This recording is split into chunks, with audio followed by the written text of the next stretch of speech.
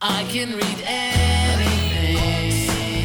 Yes, I'm Tammy Bobrowski, producer and host of What We're Reading, and it's time again to hear about some new children's books from Tracy Kampa, children's librarian at the Grand Rapids Area Library. Today we'll hear about new books from Karen Berger, Candace Fleming, and Ellen O. But first, Tracy reminds us that her favorite time of year is right around the corner. Can you feel it? It's nearing time for the greatest day of the year. I know that many of you have celebrated several holidays in the recent past weeks and will in the upcoming handful of weeks, but I'm looking just slightly beyond those. For once again, friends, we are mere weeks away from Newbery Monday. What I call Newbery Monday is the day the American Library Association announces their Youth Media Awards. These include the Newbery Medal, awarded to the book that has made the greatest contribution to children's literature in the past year, the Randolph Caldecott Award, given to the best illustrations in a picture book, the Coretta Scott King Awards, the Michael Prince Awards, the Schneider Family Book Awards, and several others. It is my favorite day of the year. On that morning, you will find me at my computer, pad and pencil in hand, ready to scribble away as the awards are announced. They will be published online in mere moments, yet I still scribble the results, fearful that a worldwide blackout will occur any second. I sigh, I gasp, I might even have stern words for the non-present committee. And yes, you too can join me in celebration on Monday, January 22nd at 7 a.m. Central Time. A little early, perhaps, but just be grateful we don't live on the West Coast, where they go live at 5 a.m. I'll provide all the pertinent details next month. What's going to win? I have no idea.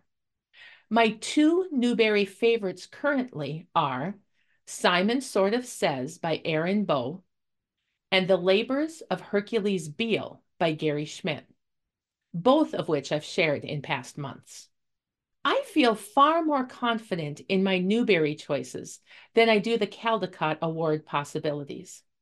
This award, given for the best illustration in a picture book, sometimes befuddles me, as I have no background in art analysis, but I know what I like, and there are some beautiful picture books out this year.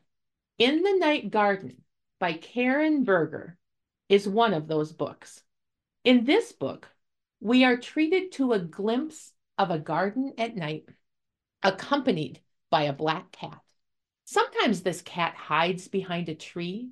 At other times, it grows large as a silhouette with beautiful moonflowers blooming along its back. The deep blues and saturated colors perfectly capture the feel of the garden in the moonlight. And, like many great bedtime books, we end up in a cozy bedroom, ready to dream of the millions of fireflies that look like stars fallen from the sky. Looking closer at the illustrations, though, revealed quite a surprise. What I thought was computer-generated artwork is actually incredibly detailed and precise collage work. The end papers alone, with their 100 or so fireflies, are worth a wondering gaze. The story is a quiet one, carried by its beautiful illustrations. I think you'll enjoy In the Night Garden by Karen Berger. What do you do when there is one single apple hanging on a tree and 5 hungry animals looking for a snack? One by one, mouse, hare, fox, deer, and bear all find a hiding place near the apple tree and imagine what they will do when the apple falls. When the event finally happens, though, a great kerfuffle erupts as each animal tries to be the first to grab the juicy fruit. While I very much enjoy this story, Mine, by Candace Fleming, it is Eric Roman's illustrations that completely sell this book. I wonder at the power of a great illustrator, as at one point the apple falls and the wind takes it over the heads of the waiting animals. You can feel the action nearly come to a stop as the fruit soars through the sky over all the animals with heads upturned. After this great pause, a single page turn results in an eruption of energy as the animals race to the fallen fruit. Who finally ends up with the fruit is a delightful surprise. And we see that maybe a shared fruit is more fun. I hope you find time for Mine by Candace Fleming, illustrated by Eric Roman. This is what we're reading on KAXE, KBXE, and we just heard children's librarian Tracy Kampa with 2 new picture book recommendations. Up next, Tracy tells us about an engaging middle grade book edited by Ellen O. It's called You Are Here. I spend several hours every month reading book reviews and professional publications, all in the hopes of curating the best collection I can for our patrons. When I first read the great reviews of You Are Here, Connecting Flights, edited by Ellen O., I thought it generally a book of short stories. I hesitated before adding it to our collection. Boy, was I wrong. Indeed, the book is a collection of 12 stories, each written by a prominent Asian American author. But these stories are all connected, weaving in and out of each child's chapter. Set in Chicago's O'Hare Airport, we meet families who are traveling all over the world. There is a terrible thunderstorm, however, and all flights are either delayed or canceled. The first boy we meet is Paul, who helps calm a major disruption at security when a TSA agent attempts to examine his grandfather's ashes, which were hidden in a bag carried by his grandmother, who hoped to bring her husband home to a beloved river and sprinkle his ashes there. Paul was the bridge between the two, interpreting for both his grandma and the TSA agent. This incident was the catalyst for many of the stories to come. We meet Jay, who waits in an employee lounge while his mother works and sees something amiss on the security screen that only he can fix. We read about Mindy, the adopted daughter of 2 dads, who doesn't want to visit Korea, the land of her birth, but doesn't know how to talk to her dads about it. Lee is flying alone when security thinks something is amiss with his guitar case and tells him that there's no way an Asian boy would be playing guitar. Rather, they knew he would be playing the violin.